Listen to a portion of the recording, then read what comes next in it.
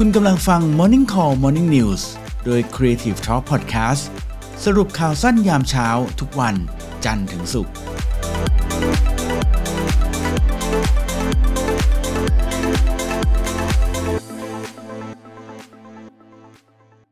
เอาต้อนรับคุณใหม่ก่อนนะฮะสวัสดีคุณใหม่นะฮะสำหรับนักข่าวในเช้าวันนี้นะฮะสวัสดีค่ะสวัสดีทุกท่านด้วยค่ะวันนี้มี3ข่าวค่ะเตรียมมาเพื่อหัวข้อวันนี้โดยเฉพาะเลยนะคะครับผมสำหรับข่าวแรกนะเป็นเรื่องของ NFT นะคะ for Ukraine หมายเชื่อว่าช่วงนี้หลายคนน่าจะกำลังติดตามข่าวสถานการณ์ของยูเครนกันอยู่ใช่ไหมคะแล้วก็แน่นอนนะว่าหลายๆคนเราก็อยากจะส่งกำลังใจให้ซึ่งในกลุ่มคนเหล่านั้นนะคะก็รวมไปถึงพวกศิลปิน NFT นักสะสมผลงานแล้วก็แพลตฟอร์มต่างๆที่ช่วยกันสร้างแคมเปญช่วยเหลือยูเครนในรูปแบบต่างๆด้วยนะคะไม่ว่าจะเป็นการบริจาคช่วยเหลือ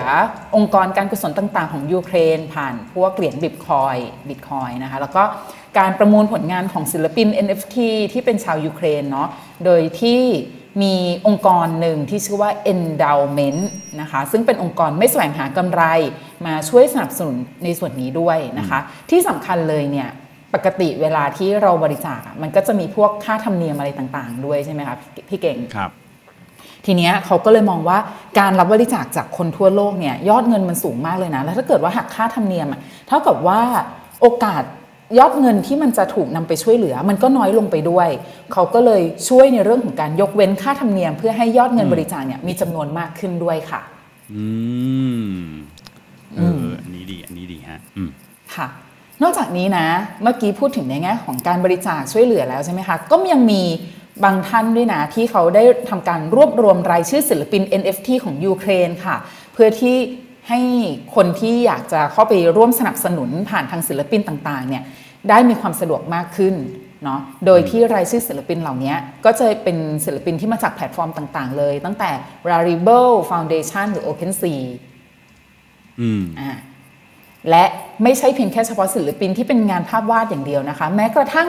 วงดนตรีแนวพังร็อกนะซึ่งเป็นวงดนตรีหญิงจากมอสโกนะคะประเทศรัสเซียเองเนี่ยนะอย่างเช่น Pussy Riot นะคะก็จับมือกับ Trippy Labs กับPlease DAO ใหม่ไม่แน่ใจว่าอ่านชื่อถูกหรือเปล่านะคะเหมือนเป็นชื่อที่เป็นนามแฝงใน NFT เนาะแต่ประเด็นก็คือเขามาสร้างโปรเจกต์ Ukraine DAO เพื่อขาย NFT แล้วก็จะได้นำรายได้นี้ค่ะมอบให้กับ NGO Proliskaและมูลนิธิ Return Alive เพื่อช่วยเหลือชาวยูเครนด้วยค่ะโอเคข้อมูลที่น่าสนใจนะพี่เก่งให้ถ่ายว่าตอนนี้ไอตัวเหรียญ NFT ที่จะมอบให้กับ NGO Proliska เนี่ยค่ะมีคนซื้อไปแล้วเท่าไหร่ราคาเหรอหมายถึงราคาเหรอหมายถึงหรือจำนวนคนเป็นราคาค่ะหมายไว้ให้ว่าเป็นหน่วยของอีเธเรียมค่ะโอ้โหผมว่านะ1อีเธเรียมตอนนี้ประมาณ100,000นะ 90,000 นะผมว่าน่าจะไปสักเป็นหลักล้านนะก็น่าจะเป็น100อีเธเรียมเหมือนกันเยอะไปไหมน้อยไปค่ะร้อยจริงป่ะ100อีเธเรียมนี่ก็ประมาณเท่าไหร่อ่ะ10ล้านนะใช่ล่าสุดนะคะพุ่งไปจนถึง300อีเธเรียมแล้วค่ะโอ้โห300ถ้าคิดเป็นใช่ถ้าคิดเป็นเงินไทยเนี่ยเขาก็คำนวณมาให้เรียบร้อยแล้วนะว่าเป็น26,704,000 ล้านบาทค่ะโอ้โหฮะเยอะจริงๆนะอยากจะมีสักนั่นแหละ300อีเธเรียมเอาไว้บริจาคใช่ไหมคะเอาไว้เก็บเองเนี่ยไหนว่าจะไม่ตลก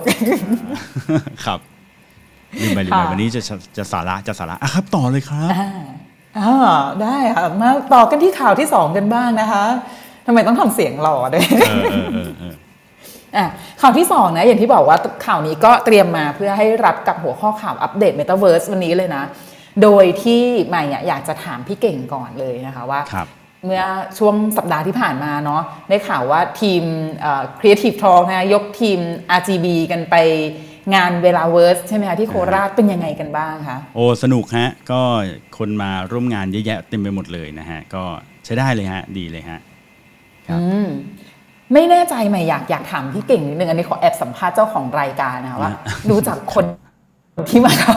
ดูจากคนที่มาเข้าร่วมงานนะคะเขามีแบบน่าจะแบบมีพื้นฐานแค่ไหนเข้าใจโลกเมตาเวิร์สมากน้อยแค่ไหนกันบ้างอะคะอ๋อผมว่าหลากหลายนะก็บางคนก็รู้พอสมควรเลยนะบางคนก็ไม่รู้เหมือนกันก็มีเหมือนกันนะเข้ามาเดินอะไรเงี้ยครับแต่เชื่อไหมนี่ยังไม่ได้เมาส์เลยว่าเจอแฟนคลับคนฟัง Morning Call ด้วยนะตั้งหลายคนเนี่ยมีบางคนเดินทางมาจากกรุงเทพบางคนมาจากชลบุรีแบบนี้นะมาเจอเราด้วยแล้วก็มีคนหนึ่งนี่เมาส์ไหนมาแล้ว เมาส์มีคนหนึ่งเขาบอกว่าเพื่อนเขาเนี่ยฟังอยู่เขาก็เลยให้เราพูดแฮปปี้เบิร์ธเดย์ให้เพื่อนเขาด้วยวันเกิดโอ้บนเวทีเลยอย่างเงี้ยไม่ใช่เขาเอากล้องมาแล้วก็ให้เราพูดเราก็เลยสุขสันต์วันเกิดนะครับจากนั้นเราก็เลยร้องเพลงแฮปปี้เบิร์ธเดย์เขาเพลงนึงไม่รู้เขาอยากได้ป่ะนะแต่ว่า เราร้องไว้ก่อนอยากได้แหละแหมเซเลบร้องให้ขนาดนี้นะคะเซเลบคลับเฮาส์ครับครับค่ะก็ที่ถามพี่เก่งเนี่ยเพราะว่าหมายว่าก็สอดคล้องไปกับข่าวนี้เลยเนาะข่าวนี้เป็นเรื่องของการปรับตัวให้เข้ากับ Metaverse เพราะว่าอาจจะมีบางคนนะที่แบบฉันก็รู้แหละว่า Metaverse คืออะไรแต่ว่ายังไม่แน่ใจว่าถ้าฉันไม่เก่งเทคโนโลยีเนี่ยแล้วฉันจะเข้าไปปรับตัวทันไหมฉันจะเล่นเป็นหรอฉันจะเข้าไปทำยังไงเหมือนที่พี่เก่งจัดห้องวันนี้เนาะว่าเนี่ยเพื่อที่จะช่วยให้คนที่แบบกำลังเพิ่งจะตามมาอัปเดตนะได้ปรับตัวทันนะคะครับสิ่งที่น่าสนใจนะคะงานนี้เขาบอกว่าเป็นงานที่ให้คนที่กำลังจะอยากจะลองอยากจะมีเวทีได้ชิมลางนะได้มาทดลองได้ในงาน Bangkok Design Week 2022 ค่ะครับโดยในงานนี้นะคะจะมีโปรเจกต์หนึ่งที่ชื่อว่า Metaverse นะคะเล่นคำจาก Metaverse ใช่ไหมคะอันนี้เป็น Metaverse นะคะให้คนเนี่ยได้เรียนรู้การใช้ชีวิตบน Metaverse ตลอด9วันภายใต้การออกแบบของทีม Univerta ค่ะครับผมเดี๋ยวก่อนนะแต่ว่า Bangkok Design Week มันจบอะไรยังเนี่ยเดี๋ยวก่อนขอดูก่อนมันจบยังจบแล้วเหรอคะเดี๋ยวนะขอแอบดูโพยนิดนึงใหม่ก็ไม่ได้ขออภัยผมก็ไม่ได้ช่วยเช็คข่าวเลยเช้านี้ขอบคุณพี่แพรวนะส่งภาพมาแล้วนะ Bangkok Design Week ซึ่งในภาพข่าวก็ไม่มีวันที่เหมือนกันรู้สึกมันจะผ่านไปแล้วนะเล่าให้ฟังก็ได้ว่าเขามีอะไรเนาะในนั้นค่ะ